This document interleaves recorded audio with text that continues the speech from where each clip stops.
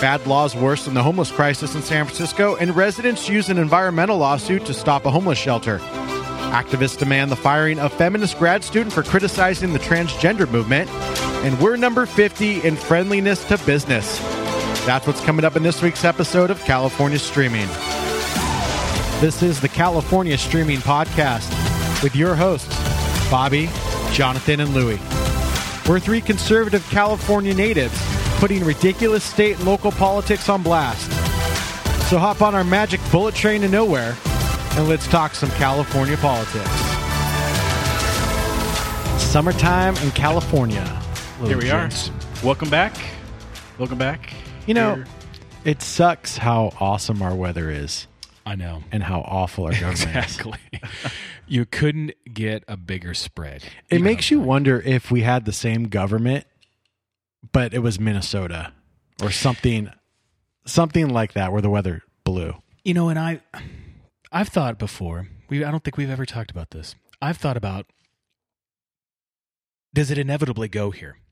If you've got this nice of weather and there's that natural of attraction for people creating a bigger moat, then isn't the government allowed to run more wild without losing people? You know, like, would you ever see this liberal of a government in, like, I won't name one, but a much less desirable state weather-wise? Yeah, it's almost like you have two like power curves, right? And at some point, there's a place where they intersect. Exactly. Where you get maximum kangaroo government and awesome living. Right. But then you start to spread that power curve. I'm going to take your premise and go, this is like the Cuba excuse, right? Where you go, oh, well, we're always broke because we have all these hurricanes that come through every single season and everything gets blown down and we have to start all over again. Yeah. You know, I kind of see that's where you're kind of going with it. But over here, do we complain like, oh, we had an earthquake and all of a sudden we must rebuild every single year? Yeah, well, I mean, we're on episode 54 now of problems in this state. Right. And we haven't even scratched the surface. Right. But, I mean, we live in a gorgeous place. It's right? true. And a lot of coastal California is gorgeous. Inland California is probably, unless you like the desert motif.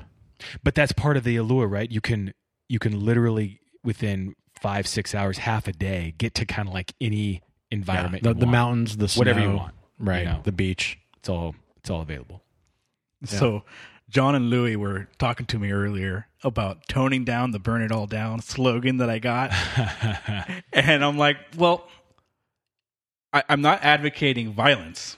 Okay, I'm just being a little fun with the whole premise of, you know, our government's a little bit. They're wild. They're out of now. control. They're a little out of control. Yeah. Burn it all down is a euphemism for let's start over. Yeah. Just to clarify. This ain't working. We're not talking about I want to know what the flames. safe words are when I read an article like this. Oh, safe that happened words. Here we today go. and said California officials on Tuesday, which is today that we're recording, moved towards awarding a $1.65 billion contract to design and construct the tracks and system for the first segment of its beleaguered high-speed rail project. Oh my goodness. From Bakersfield to San Francisco. Oh, so many people in Baco just wanted to get to the Bay. And here's the reason. Here it comes. What is the it? reason is because they want to get ahead of making sure this thing is built by 2022. Oh, you're dreaming. Oh, there is no way. Because otherwise Trump will get the money back from the federal grant, which is only $1 billion. So we have to commit ourselves to the entirety of the $80 billion high-speed rail To keep access to $1 billion. There you go. Oh, that so makes like complete what's sense. like what words should I use for our government? like Stupid. That's Okay. one. like let's keep it PC here, right? But Look, if Caltrans is involved at all, we don't have to worry about the deadline being hit. Let's just 2022, if they have gone from Bakersfield to, I mean, most people don't know Fresno. that would be no. That's way too far. I think that's way too yeah. far. I'm thinking like Bakersfield to Shafter. I mean, there's like little towns around Bakersfield that they might make it to. by 2022. Let me read you a little quote here. It was at the end of the article. Yeah. It was from Daniel Curtin. Do you guys remember this guy? That name does sound familiar. He's from past episode. He's head honcho of all the unions. He's a carpenter union. okay. We did one where he was kind of incestuously involved with a bunch of officials, a lot right? of things. It was a bunch of. I think that's right. He's on You like did every single board. Yeah, you did a big connect the dots like Exactly. I don't know, 30 episodes ago. Oh gosh, it's been that Yeah, long. I think But it was a yes, while okay. ago. Let's go. It says, losing the experience of those who are building our project now on the grounds that they're going to give them a heads up on the next part of the project actually sounds counterintuitive to me. So we need to keep them on the payroll forever and ever to build this thing. So keep them on retainer. Yeah. But now you're getting to the heart of the whole project. A jobs program, right? A union jobs program. That's the whole point of all this. The job for life. If you take our rail system back to its inception, it's always been corrupt. Burn it all Right? Right? So why would it be any different now? To expect it to have cleaned up. The railroads are like the original corrupt Yeah, organization in this state. Right. In the country, really. Right. Just add a little twist to it, a little turn here and there. Add a little to government it. subsidy, Mm-hmm. and then it's just even more corrupt. You know, I wouldn't put it past them because we've talked about how they're using a lot of existing rail and just kind of putting lipstick on a pig with trains that don't really achieve any super speed. Right. If they just kind of lame ducked a different train on some track that So- existed already. Okay, so we should start placing bets. Start kind of doing a little meter here. There's a track. There's a train, an Amtrak train. It's in the San Joaquin. I forget the titling of it, but it goes from like Bakersfield all the way up to Sacramento. Okay. What do you, to your point? Yeah. What do you want to bet that they're gonna shine job some new cars and a new They'll look engine. fast, little body kit. That's right. That's exactly right. Little muffler. Yeah. Little muffler upgrader. Right. Like a dictatorship kind of communist thing where they just put Fresno Drift. some new sparkle on some crap and just say, look what we did. This is your tax dollars at work. You know Applaud us what? For it. I give that. Yeah, You'll see the train. It would be magical. I'm thinking this actually has as good a shot as anything being built from Bakersfield to Fresno. There's no way they could domain enough land to just even lay the track and the infrastructure needed to put a freaking train on it. There's no way to get from how many miles is that? Bakersfield to Fresno is a good hour and a half, hour 45 drive. Yeah, So- I mean, you're talking a couple hundred miles Yeah, probably right. from Bakersfield. Yep. Plus, you still got to cut it. You got to cut west. Oh yeah, no, you got to. That's the trickier part. You got to get Right. through the mountains. Right. Uh-oh. Yeah. Good luck. Yeah, Bakersfield to Fresno, there's a whole lot of flat. So Right into Sac too. Like Right. if you were actually Right. Bakersfield to Sac would probably be, might even be more used because of the government infrastructure and everything. But yeah, cutting through, I mean, this has historically been the problem for people who don't know in California. These trains is getting through our mountain ranges. that's right. They wanted to tunnel into LA. That was the original thought. Right. They still haven't figured out how they're going to do that. And anyone who's ever driven north from, say, the South California knows that, you know, once you get to Santa Barbara, you're pretty pot committed to the west side of the state That's right. until you find a place to cut over We got to backtrack. or you got to backtrack, right? You got to get around the mountains. Right. Or you're taking the 101 all the way up. That's right. Obviously, we need to time travel and find Mulholland again. So he's the only one who found a way over the mountains. That's who we need. Yeah, Mr. Mulholland. I want to switch gears a little bit. I want to ask you guys a question since you're right here. Okay. As opposed to normally As we're not. opposed to normal stuff. No, this is different Okay. because a lot of action has been happening in the NBA. Want to kind of get your take on. It now seems three big teams here in California: Golden State, L.A. Clippers, and Clips. L.A. Lakers. Right. I'm afraid the Kings are. Oh man. When was the last time someone thought about the Kings? Back in the day, like when I was in grade school, Lakers Kings were a decent matchup. With Peja, with Vlade, those were classic. Turkoglu. But now it's like, No. Not even on the radar. Doesn't Shaq own like a piece of the team? Does he? I think so. But doesn't he? I know, yeah. Papa John's, the Kings, you know. Not to deviate, but I read this article that Shaq is like the highest, most profitable, like grossing athlete after sport because of all the endorsements he does. That I guy. mean, Icy Icy Hot, Hot. Kia, the General, Gold Bond. the dudes and everything. Plus, he's doing all the halftime shows and pre-shows and all that. Yeah. Him and Charles Barkley are pretty funny. I would agree. Well, he's a very likable person. Yeah, totally. Like he walks into a room and you go like, "Oh, it's Shaq," and you just automatically love him. Yeah. That's it. It's just a big lovable goof. So, what's your question? So, who do you think is going to be on top of the California Triangle here? Oh man. Just the California one, because it's a hard one. Vegas has Lakers actually pretty high Do they? to go all the way next year. Do they really? Mm-hmm. But the And Clippers, they've been that way since before the Anthony Davis deal. right? The Clippers made a move though, and they made a pretty significant move, and I think it really does bump them up there. And I don't know how high. I'm down to see a little more competition in the league. You know, And Westbrook leaving. I was going to OKC. say, to that end, the Rockets. I don't know. Now you got them back united. Yeah, Westbrook. But I think Harden. it's still the whole NBA is still like there's 6 teams, Of and then course. everybody No, else no, is like, why are you even competing?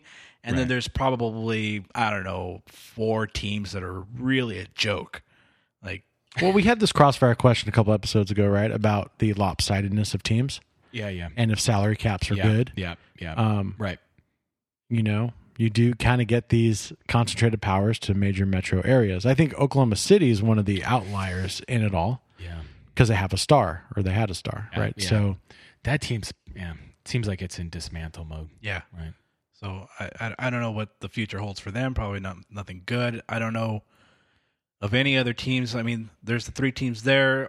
Houston. Mm-hmm. I mean, the Raptors aren't going to be as good as they were last year. Obviously, Kawhi. Right. is gone. Right. And then what? Uh-huh. Who's on the East Coast? I don't know. Boston. Boston. Yeah. we'll have to just see what happens. Yeah.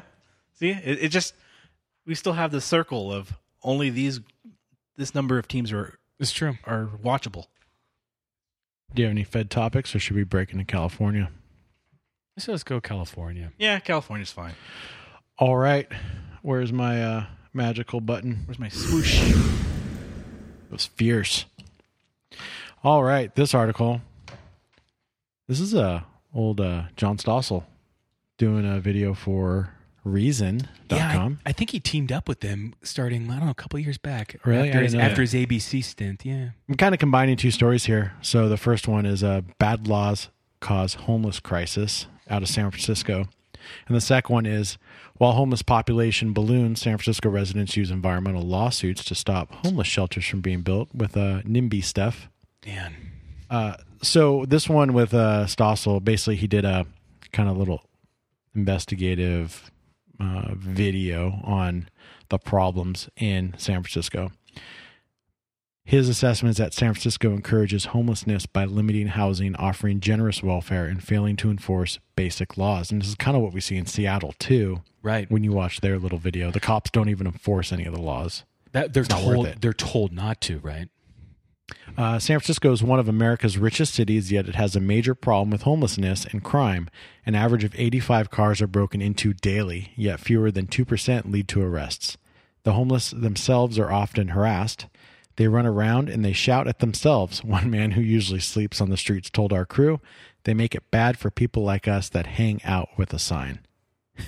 So you've even got infighting within the homeless. You got the homeless that just beg with a sign and the ones that are 5150 crazy, ruining it for the other ones who are looking for a couple bucks. Or you don't even have to be 5150 crazy. You can just want to break into stuff and steal stuff. San Francisco's politicians have promised to help the homeless going back decades. In 1982, Dianne Feinstein, she was the mayor at the time, bragged about creating 1,000 units right here in the Tenderloin district. 1,000 units. In 2002, good old Mayor Willie Brown said, you got to do something about it.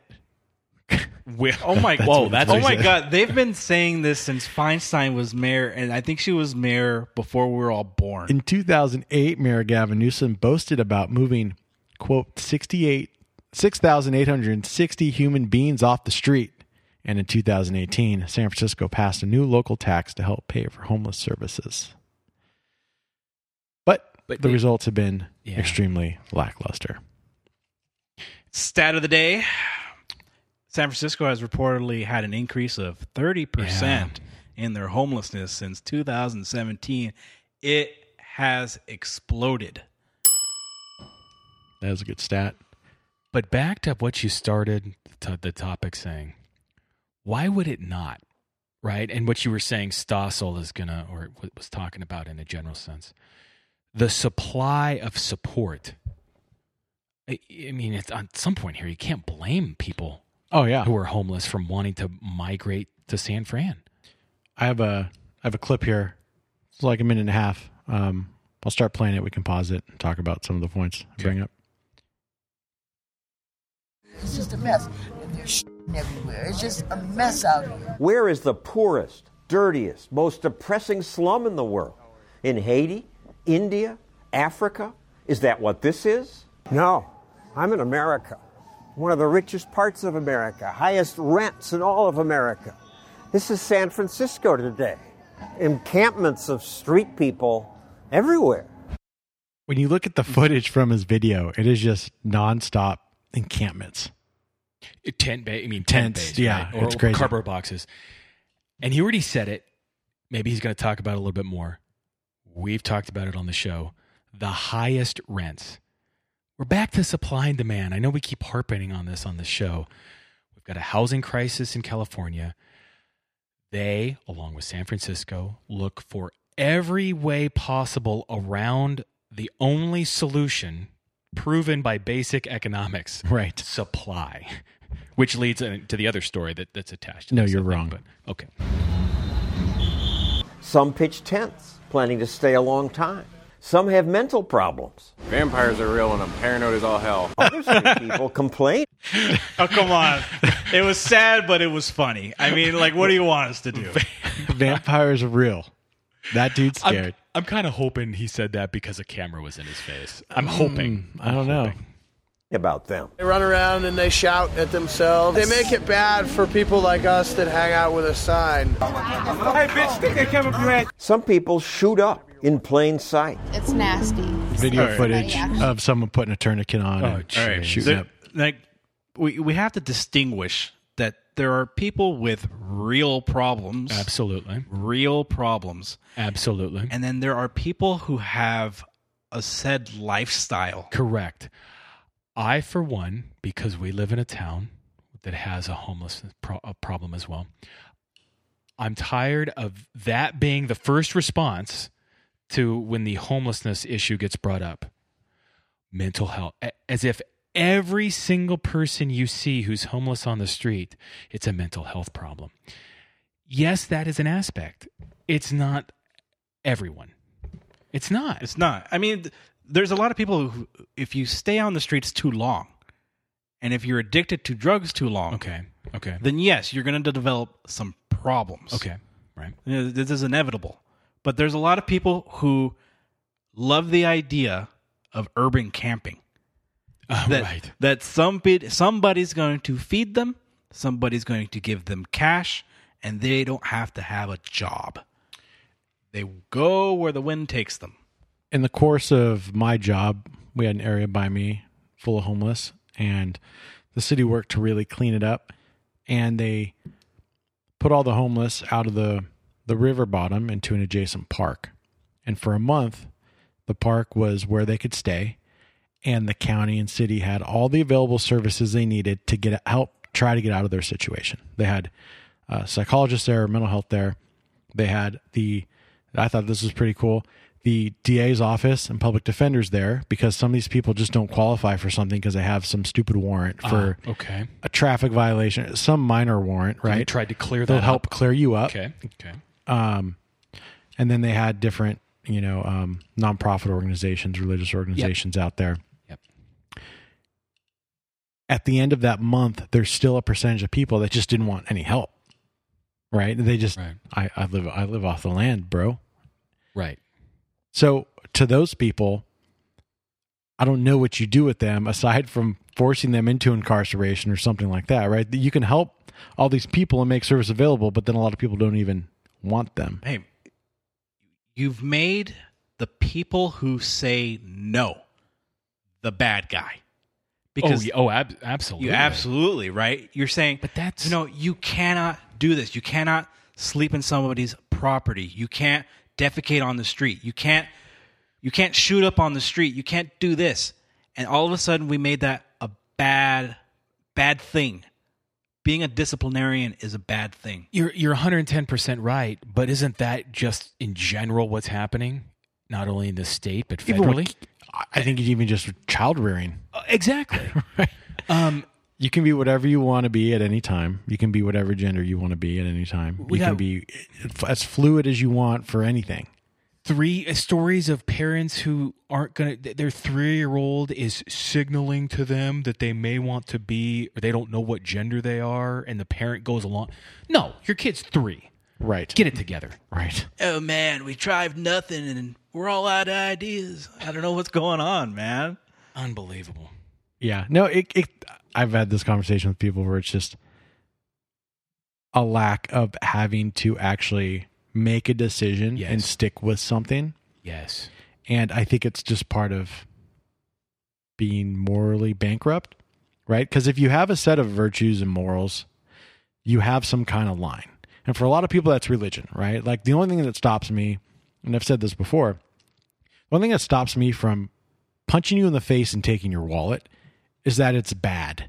And we've come up with a construct that it's bad. Right. You operate with that philosophical framework every day of your life. Right. And then we try to augment that with a law. But even that law is rooted in just the moral code of don't punch John in the face and take his wallet. You got to care to not go to jail potentially for punching me in the face. And for most of us, the only thing that stops us from being burglarized or robbed is a, 1.5, 2-inch thick door and some window glass.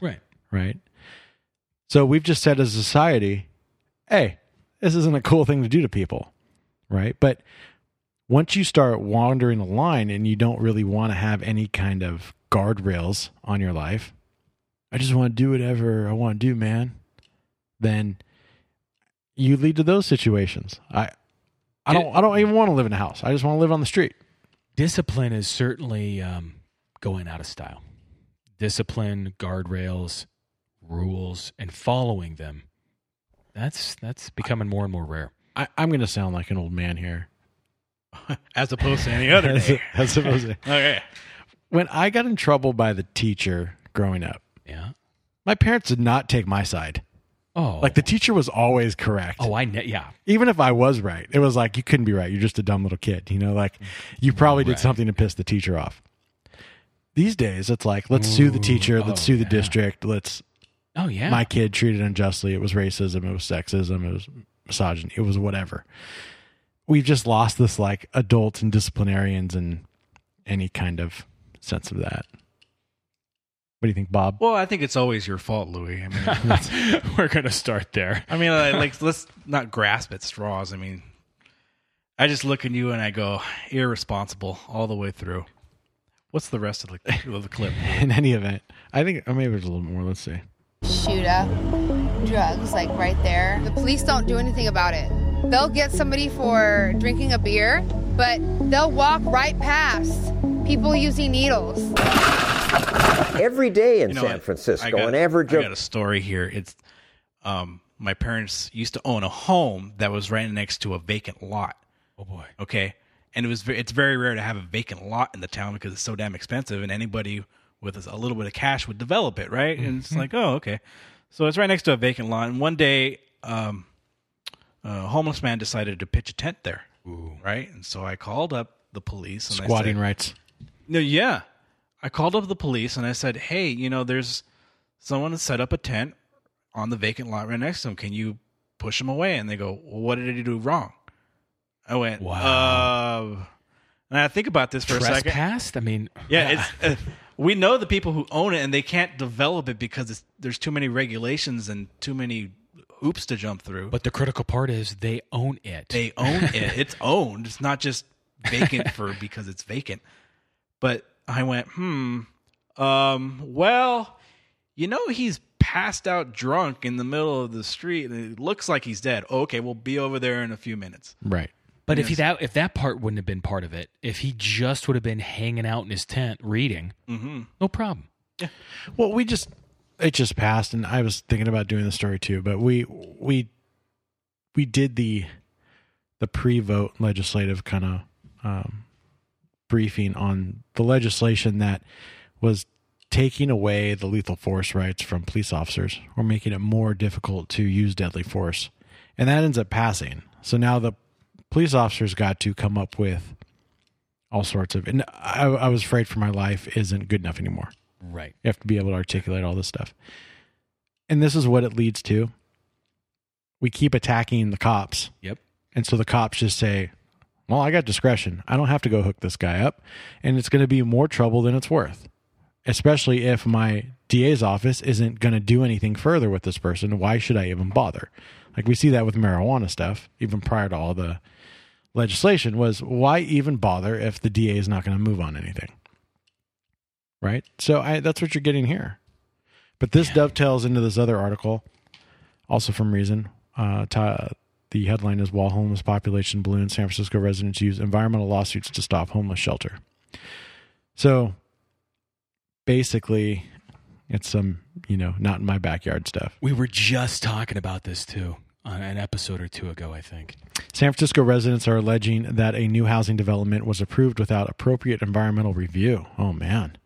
The development in question is planned 200-bed temporary homeless shelter on the city's Embarcadero waterfront area. It would replace what is currently a publicly owned parking lot used by fans visiting the nearby Giants Stadium. So, good old Mayor London Breed, back in March, as part of the city's Navigation Center program, which provides temporary shelter to homeless people so they can navigate while they are connected to other city services. And boy, do they have city services. And again, like we were talking about a couple episodes ago, the weaponization of CEQA, right? The California Environmental Quality Act is right at the heart of this one again. Because I think if I understand right, the Board of Supervisors said, well, because of how we're doing it, we can get around it. First of all, that brings up the whole, wow, if you don't think from that, the government doesn't believe that they're all powerful, almighty. But that aside, now you've got this group of people who doesn't want it to happen. So they're using CEQA to say, well, no, in fact, you can't get around CEQA that way. CEQA is actually applied this way. It's a complete farce. What's interesting, though, and I agree with you 99.9% of the time, the argument here is that they never did an environmental impact report on this thing. Right. That's back to the power that the supervisors believe they have, that when I don't want CEQA to apply, it doesn't need to apply. They said it was too expensive and would take too long.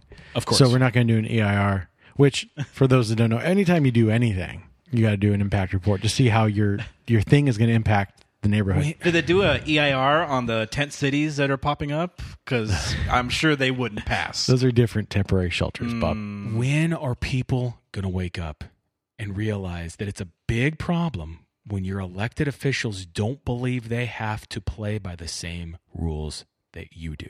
I love this. The city's Board of Supervisors ultimately rejected those complaints, approving the Navigation Center in June. In doing so, they also declared the project was exempt from the California Environmental Quality Act. Sure it is. Why not? Of course, because we need it to be this time. Right. So, thus it is. I mean, give me a break. So, you've got this. It's funny, you got your... Here's I love the phrase from the article. The group who didn't want the shelter, they argued that the many, many negative environmental impacts the project would bring amounted to unusual circumstances that made this exemption improbable. It's just a bunch of people back to the guardrails discussion, back to there's nothing that's right. There's nothing, there's no rules anymore. You interpret anything however you want for whatever you need at the time. Right. We don't want to do a report, so we believe we're exempt. Right. Here's the reason why. Right. The other group says, no, we interpret this way. Thus, you shouldn't be allowed to do it. God has spoken. Yeah. And you shall come. I think it's gnarly. One last point. I think you said this earlier, but San Francisco's homeless population has increased 30% in the last 2 years. That is a massive stat. Crazy. Big stat. That's just 30% more, no problem. We can handle it. 30% more poop. And on that note, boop. This one's out of our own backyard here. Boy. That's why I picked it. Also off reason.com. Activists demand firing of feminist grad student for criticizing the transgender movement. This story is pretty funny because it's lib on lib dumbness. We're seeing that on the federal level, and it's so great when you get to see it like here locally and on the state level. Jordan Peterson talked about this. Amazing. How when you divide and create so much tribalism that eventually you can only cut the pie in half so many times before you're splitting halves and half and half and half. And you're at the individual. When it's all done. Right? That's what's so hilarious about this. So this is out of UC Santa Barbara. It's a Title IX office, was aware of this matter and actively engaged in a response. So there's some Title IX violations that are alleged here. Some students and alumni of the University of California, Santa Barbara, want the administration to fire Laura Tanner, a graduate student in the Department of Feminist Studies. Oh my God. Which right there, degree. Right? Doubtful she's a conservative. I mean, she's a teacher at UCSB in the Department of Feminist Studies. Right. So she's got to be pretty progressive. She's woke. But the problem is, right, she's not woke enough. Not woke enough. What's the over-under on how much in debt she's in? I thought you were going to ask like her level of wokeness. No. It's probably another 2 lines on a graph that correlate. That's right. Right? As your degree of wokeness goes up, your academic debt goes up as well. Yeah.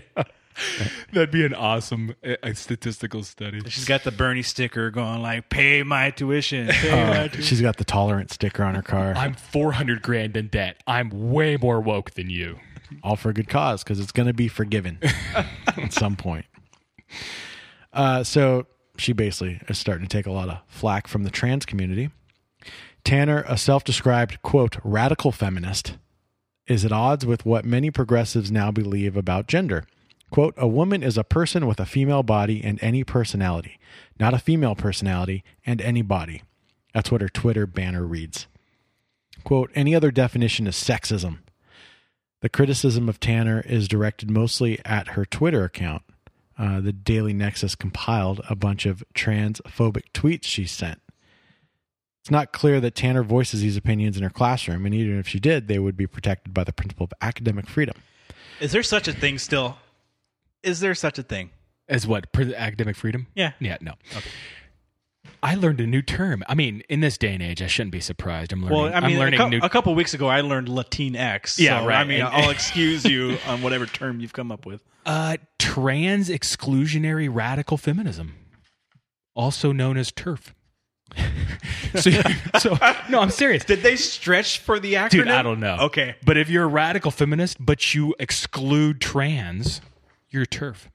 So I think if I'm understanding this right, which I never do in any of this stuff, Laura Tanner, she's a TERF, and that's a problem.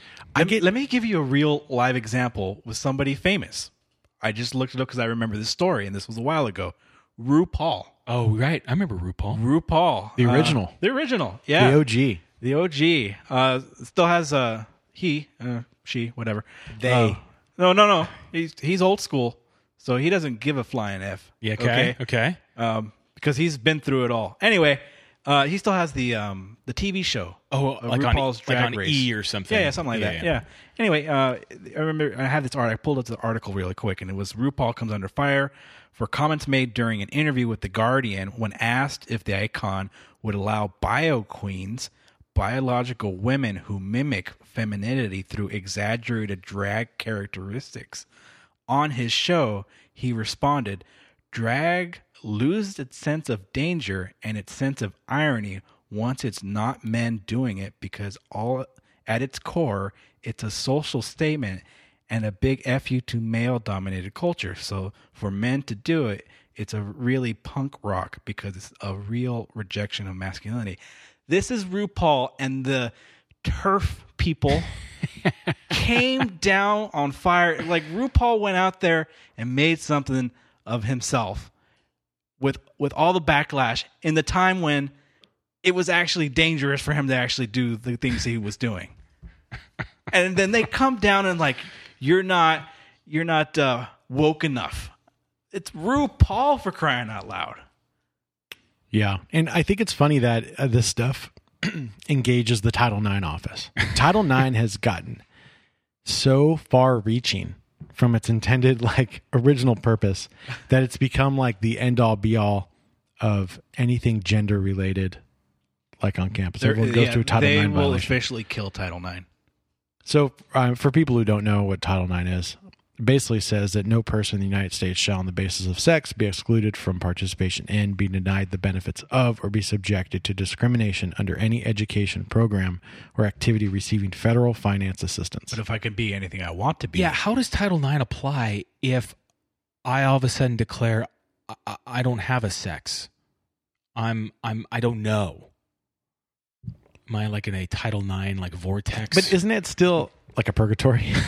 Exactly. Isn't no sex still a sex? Is it?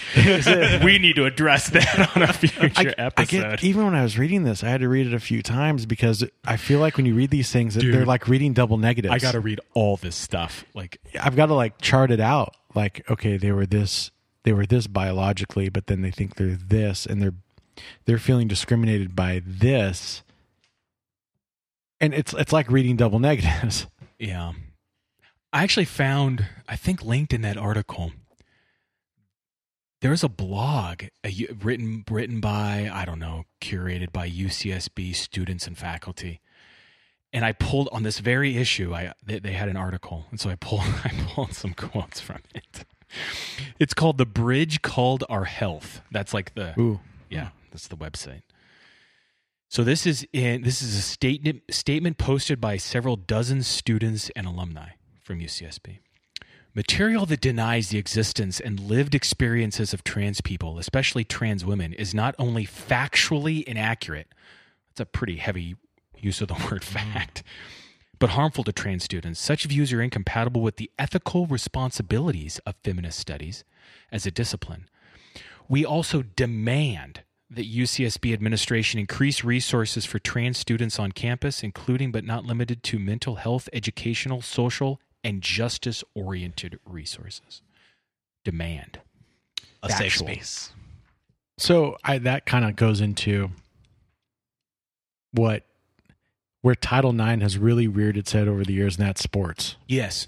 Right? So because of all you got to treat everything equal. Yes.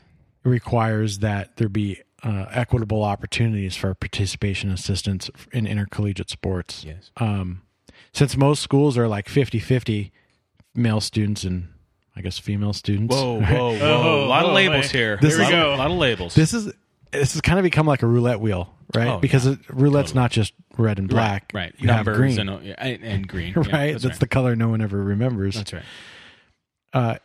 When it comes to doling out scholarships, you have to pass out a female scholarship for every male scholarship. Okay. And the biggest issue is always football. Because football has like an 85-person, ton of scholarships. So now you got to like come up with all the scholarships. So it leads to 2 or 3 female sports getting scholarships because of how many are in football, and there's no female football team to counter it. Right. So yeah, I wonder how the Title IX scholarships work with people who don't declare a gender. It's a great question because I'm thinking the track stars, right? All these people that are winning. Or if you're biologically man, right? Do you come in on a female scholarship? And then if you're a woman, how are you not pissed at all this? Men eating up scholarships, men competing against you in your sports, and they're biologically men. Like that blows my mind. How far? Record breakers, man. Record breakers. Asterisk in like the next years. How far are we away from maybe under the table sort of deals where the school admin or the admissions office says, "Hey, Jimmy, drop your pants. New quarter." No, I'm not going that direction. Hormone testing. Hey, Jimmy, you're a star quarterback. Why don't you just say you're a woman? That way, when we give you a scholarship to be the new 4-star quarterback to start here at the university, we're not really giving a scholarship to a guy. We're giving it to a woman. Yeah, And exactly. Jimmy says, no problem. Today, I'm a woman. And that's what we're talking about. No, it's You split absurd. these hairs. You can only split them in half so many times before it becomes absurd, because It's become absurd. Yeah. it's like just California declaring that you have to have a female on your board Exactly. for your company. Today? Well, what if I identify as a female today? I only identify one as one when I'm in the boardroom, though. That's As you weird. As It's you just- may know. it's the airs. Yeah, it's kind of strange. Yeah. But You said the asterisk. And I went, remember when our biggest issue was Barry Bonds and Exactly. steroids? And now all of a sudden it's just straight up men in women's sports. home run Yeah, number. it's PIDs and it's hormones now. It's crazy. Wow. I would be pissed if I was a woman. Progress. Awesome. We've just evolved backwards. Oh my goodness. I'm serious. I got a buddy who sends me like excerpts from articles and stuff about all these, and he even says it. To your point, I got to read these paragraphs that start talking about all of these terms and turfs and trans exclusionary, bi Latin. And He's not woke enough, man. He's no. He's definitely not. You got to get more woke friends. It's true. It's true. They just went over the deep end on this. And last question, I mean, something to think about before we change topics, just to ponder on. How many points on the woke meter if you're a turf? Is that is that like -3? Because obviously you gained some points by being a radical feminist, but now you're trans exclusionary. I went on a date once with this girl years ago. And we Can went you out to confirm dinner. that it was a girl? Yeah, Okay. I'm pretty sure. And I started talking to her about some stuff. We were out to dinner, and it was first date. I stopped using dinners for first dates, that's for sure, because it's very hard to bail out of them if it goes south. We got into some topics about, I don't know how we got there. Political oriented. Something, yeah. It wasn't even political on its face, but she decided to break out and contradict her to us, saying she wanted to let me know that she was a radical feminist. Okay. I'm like, okay. Duly noted. So then the check came, and I said, so we're going to split the check? This is great. And she just had this blank stare on her face. And I just put my card down. I said, that's what I thought. Because at the end of the day, you still wanted the free meal from me. You were so woke, but you wanted me to be a gentleman. That's and pay for you. fantastic. Did she say anything? No, it was awkward. Luckily, Good for you, Louis. You pulled it out, laid it right on the table, and said, woke. I knew there wasn't going to be a second Of date. course, yeah. I was over it Right. from her soapboxing. I didn't think so. That's fantastic. And I was like, well, let's go Dutch. You wouldn't want a man to pay for your meal. Hey, How going insulting Dutch, is that? that's kind of racist right there. I'm just going to say it right now. Is that it for that one? Thanks. This is going to carry us into Oh no. some crossfire. If that topic is going to lead to a crossfire, we got a problem here. All right, here we go. So in Crossfire, whoever's hosting the show, which is me today, we end up picking a question, and the question can kind of be about anything. But True. Bobby and John play Rochambeau to figure out who's going to go first. And We've whoever done goes that. first gets to pick their position on the topic. And the other person then's got to defend the complete opposite position, Whether they agree or not. whether they agree or not. And it's pretty funny because you get people defending some really ridiculous things. Which I have a feeling is about to come up since of what we just talked about. And John is one, so he'll get to decide what stance he's taking. All right. So we were just talking about Title IX and sports and all that. Yeah. There's been a lot of drama in the news lately about the U.S. soccer team, the female soccer team, women's Yes. soccer team, Yes. not getting paid the same amount as men, That's right. right? That there's this giant wage gap. Mm-hmm. The issue is that they get paid less not because of their gender, but because they bring in such little money. Mm-hmm. So going through the last few World Cups, I'm not going to spell them all out, but in total, the men have brought in $6 billion and the women have brought in $131 million. Okay. So the women aren't even in the same universe in terms of Order revenue. of magnitude almost. Yeah. Yeah, definitely. If the women were paid the same total as the men, $400 million, they would be making nearly 4 times more than they generate. The men make 7% of their revenue. The women apparently want 400% of their revenue, which is, I think that's pretty absurd. So I ask you, Yep. who's going first? I am. You are. You lucked out on this question. Totally. Should supply and demand and economics be thrown out the window, and should we just pay women the same exact amount as men by virtue, or should we pay men less and balance that out, right? So the question really is, should they be paid the same, and should we neglect the other forces for the sake of saving the liberal utopia? Or should we continue to pay them the percentages of what they actually earn and go? Total supply demand market forces, baby. Although that's probably not shocking.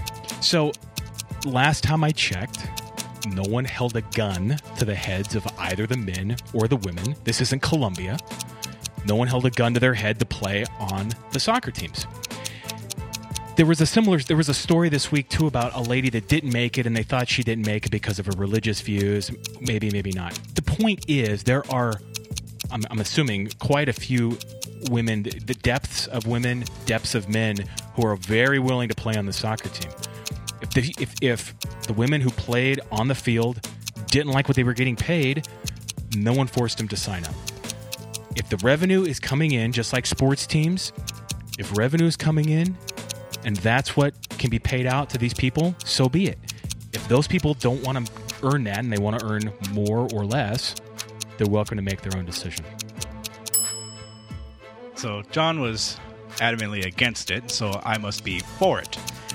And I, for one, would be for at least the 15-year-old boys soccer club that defeated the women's team right before the actual World Cup to get paid equally as well. So, in any event, a shame on the men's side for making this big hoopla about how much endorsements they get. They are already huge multimillionaires playing for more money in representation of their country. If anything, they should band together, at least play a couple of warm-up games with the women. That'll drive some revenue, and everyone will get paid equally. I don't know. It's kind of lame. You know what's an interesting kind of side note to this? I wish I had... I can't remember the company.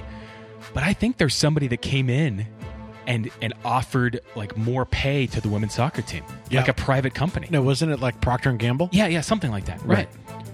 Fantastic. Totally welcome to do so.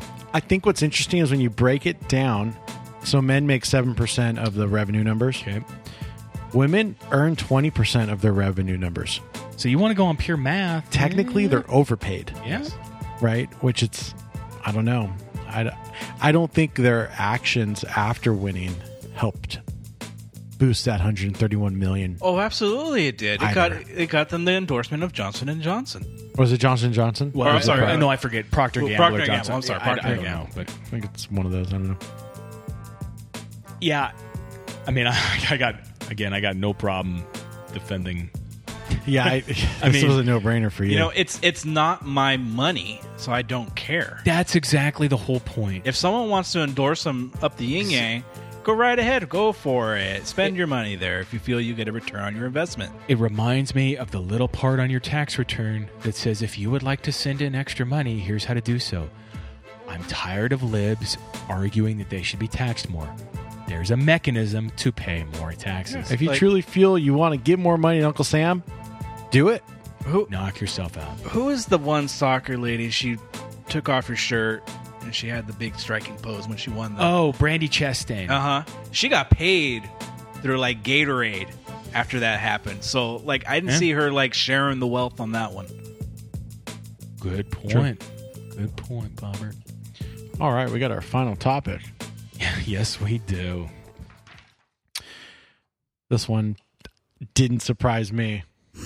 Oh, right. Why doesn't it? Yay! Why doesn't it surprise you, Louis? This one's from theindependent.org.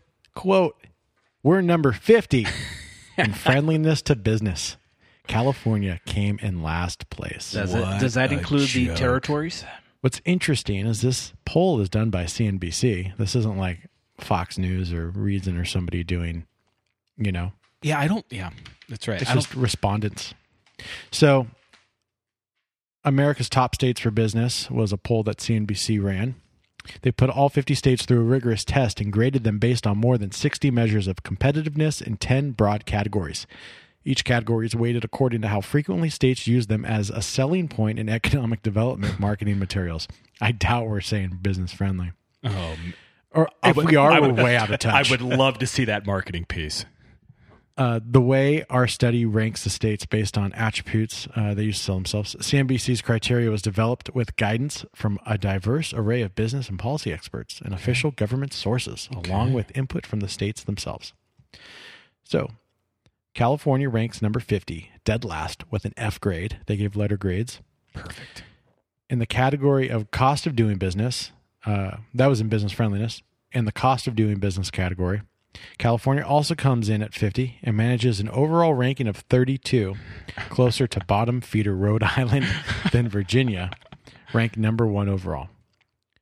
Obviously not, it's not bragging rights, but what doesn't help our business is we still have the highest income and sales taxes in the nation, and we recently imposed a new tax on gasoline that can go up unchecked until further notice, which, as a friend explained to me, was to our benefit and convenience, because it will just keep up with the cost of living. And it will fix our roads. And then the state Senate in May approved SB 258, which acknowledges that California is experiencing increased homelessness and provides services for pets whose owners are without a home. I looked this one. No. This one, yes. I looked this bill up, and if you'll let me, I got to read some statements from this bill. Point A. This is like literally from SB 258. The legislature finds that California is experiencing increased homelessness. Okay. Right. Yep. That's no brainer. Guilty. 5 to 10% of homeless have dogs or cats. Okay. All licensed, right? Right. Okay. Spayed and neutered. Being asked to abandon a pet is a major barrier to engaging homeless persons to use services and is emotionally draining to an already vulnerable population. Oh, my God. Oh. Can we prioritize? No, exactly. Pets provide warmth, security, and companionship to many who sleep on the streets. Lastly, by providing services for pets whose owners are without a home, I swear the following is in a bill, the wording. Owners who are without a home, both ends of the leash would be getting the needed assistance. Okay, when someone has a sign and they say hungry on it and they got their dog next to them, I go, are you though? Right. Are you? Because the dog looks healthy and you don't. And I'm like, I'm going to disagree with you for a second. Okay. Because I think this is where I'm kind of fascinated by this legislation, because I'm assuming it's from, I don't know if it's from the standpoint of people who are helping homeless or people who want to help animals.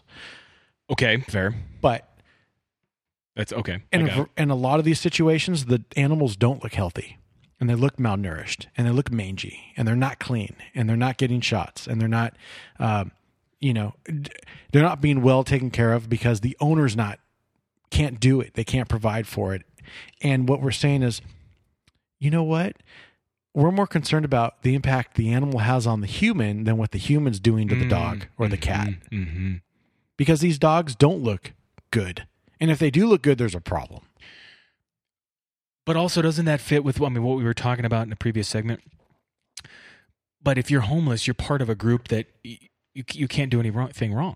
I mean, we can't, you have the ultimate, you need to be helped. Isn't that weird? Right. I mean, you could, like you said, you could be totally mistreating this animal, but you're homeless. So it gives you an excuse to just have zero responsibility in that. Absolutely. Even though maybe, I know I'm going to get beat up for making this generalization, but maybe that's the reason why you ended up on the street. I know a lot of people end up on hard times. You're big labeler here tonight. You're worse than RuPaul. Yikes. And I know people fall on hard times. Absolutely. I know that sometimes people have no other options. I do think that drug abuse is a big deal. Totally. I think a lot of the mental health is drug induced. And you're probably right. And that comes from making poor choices. Right. I can't help you on that one. But bills like this, you said the right word, priorities. We can't even get I forget how many thousand people the the shelter in San Francisco, the Navigation Center you're talking about. We can't even get stuff like that passed to house people. How did we... Like, what are we doing here? Real quick, I'm going to run down the scores for the other 1, 2, 3, 4, 5, 6, 7, 8, 9, 10 metrics. Yeah, okay. In workforce, we got a B. We got lots of people. Lots and lots of people. If that's the metric, sure, makes sense. And if we ever need more people, there's plenty of people to bring into the workforce. Which ranked us number 10. Economy, we got a B, which ranked us 19.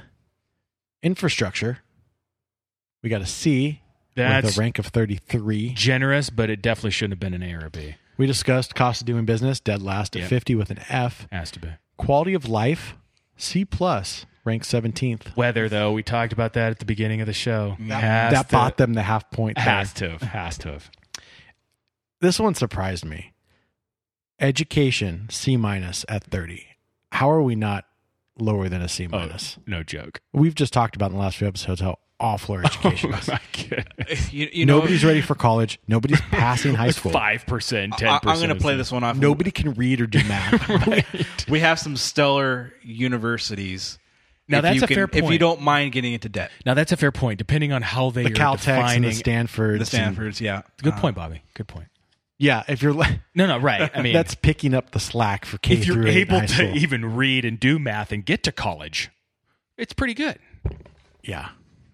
That could be a total skew. You're right. Technology and innovation. We got an A+, and we ranked 1 because of Silicon Valley. Exactly. Let's and get SpaceX. And that's else. another category I saw, but you'll get to it. Business friendliness, we discussed last with Total an F. Right. Access to capital, That's A+, rank 1. Silicon Valley. It's why we have venture. All of the world's biggest, most important venture capitalists set 2 miles from Stanford University in Silicon Valley. Right. So, because that's where our tech, of course, our new tech is pumping out of. And that's right. That is why we got an A+. And we should for that. I mean, access to venture capital is better here than anywhere in the world. Cost of living, F. Shocker. We ranked 49th. Fantastic. That's pretty gnarly. And nothing that if you're a listener of the show, if you're just, if you are actually, if you're really woke, you understand the smoke and mirrors going on in California. I don't think the F in cost of doing business, the F in business friendliness, and the F in cost of living surprise you. Oh, no. If you're living in like the real world in the state, none of that surprised you. You know, obviously this stuff has, unless there's incredibly disruptive technology or something happens, this stuff has a longer than decent runway to it. But over time, as more tech companies find the Bozeman, Montanas, the Boise, Idahos, the other locations in the West and throughout the country that aren't Silicon Valley for quality of life, cost of living, and being able to telecommute, and as Silicon Valley slowly shifts out, California is done. The amount that they rely financially, marketing, so many aspects on Silicon Valley is ridiculous. It's true. Absolutely. They got a big problem. That's all I got. Well, we got some listener mail, actually. Ah. Yeah, I got some listener mail. John writes, wanted to get your guys' opinion on Beto O'Rourke going to Mexico to campaign for president. He wrote a pretty lengthy email, and then he ends it up with, love your guys' podcast and burn it all down. I had to read that part. That's awesome. So people love it, Louis, okay? No, I get it. I just don't want to be held criminal liable for it. They love our pushback against the state government. That's right. I like the burn it all down. I think you just got to preface it with, John, that's just for you. Burn it all down, but okay. Beto O'Rourke going down to Mexico. We get this a lot when politicians are running for president. We all remember when President Obama, when he was campaigning, went on his big apology tour for America. Oh, we're terrible. And then he comes back and tells us a different story. But in contrast, when the candidates now go to Mexico, for example, and they tell everybody how awful we are and how terrible a system, and this country was built only for white people and was based on slavery, he comes back to his own constituents and reiterates the whole thing. At least Obama tried to play it off and say, no, I didn't say that, or I didn't lie to my own constituents. We're still a great country. He tells the world one thing and tells his constituents another. Here, now, it's a complete opposite. They say the same message about how terrible we are, and Beto O'Rourke is running for president of Mexico and not a president of America. I don't get him. He's like, I remember seeing that little clip of him. I believe there was a little Muslim lady next to him and then somebody else, and he was like, yeah, America's terrible. We're based on slavery for white people. And I'm like, dude, you're white. And his ancestry, he owned slaves. Oh, yeah, he just found that out. What's going on here? I mean, I think that campaign, we were talking about this, Bobby, earlier. I think that campaign's done. I mean, he's the end of the momentum of that wave is showing up big time. But I think something like this down in Mexico, on the surface, to me, it just strikes me as an element of signaling, right? Like, obviously, enter here, cross in through here. There's that, but also signaling to the people that are here, recently arrived. Don't worry, see, because I'm down here and I care about people that aren't even here. You've got nothing to worry about. It's the answer to Cory's book, or I Live in the Ghetto. Oh, and I hear gunshots every point. night. That's a good one. And I'm with the people. I'm a rich politician, but I'm down with the. I know down the with cause. the proletariat. I know. I'm for the cause. Right. I know it. Down with the struggle. I mean, like when Beto's campaign, he raised a lot of money when he joined the race, and I think he's been living off of that for a while. He has enough to like keep going for a little bit longer, but he doesn't have the numbers. I think he's in the next debates. I think that's the last debates for him. That's my call. I might have to hold you to that. Episode It's a 54. prediction. It's a prediction. That's all we got, folks. Thanks for listening. Tell a friend. Friends are how we get famous. Downloads are up. Website's pretty cool. CaliStreaming.com, CALI streaming.com. You can find our show pages, all the articles and sources we talk about in our stories, and also download us on Apple iTunes and the Google Play Store. And Bobby, what's your message for this week? Well, since I angered everybody and I already got the burn it all down just for John over there, I'm going to tell everybody, how about you get involved? Ooh. Get involved. Yeah. Because it's not enough. You got to get involved. Good one.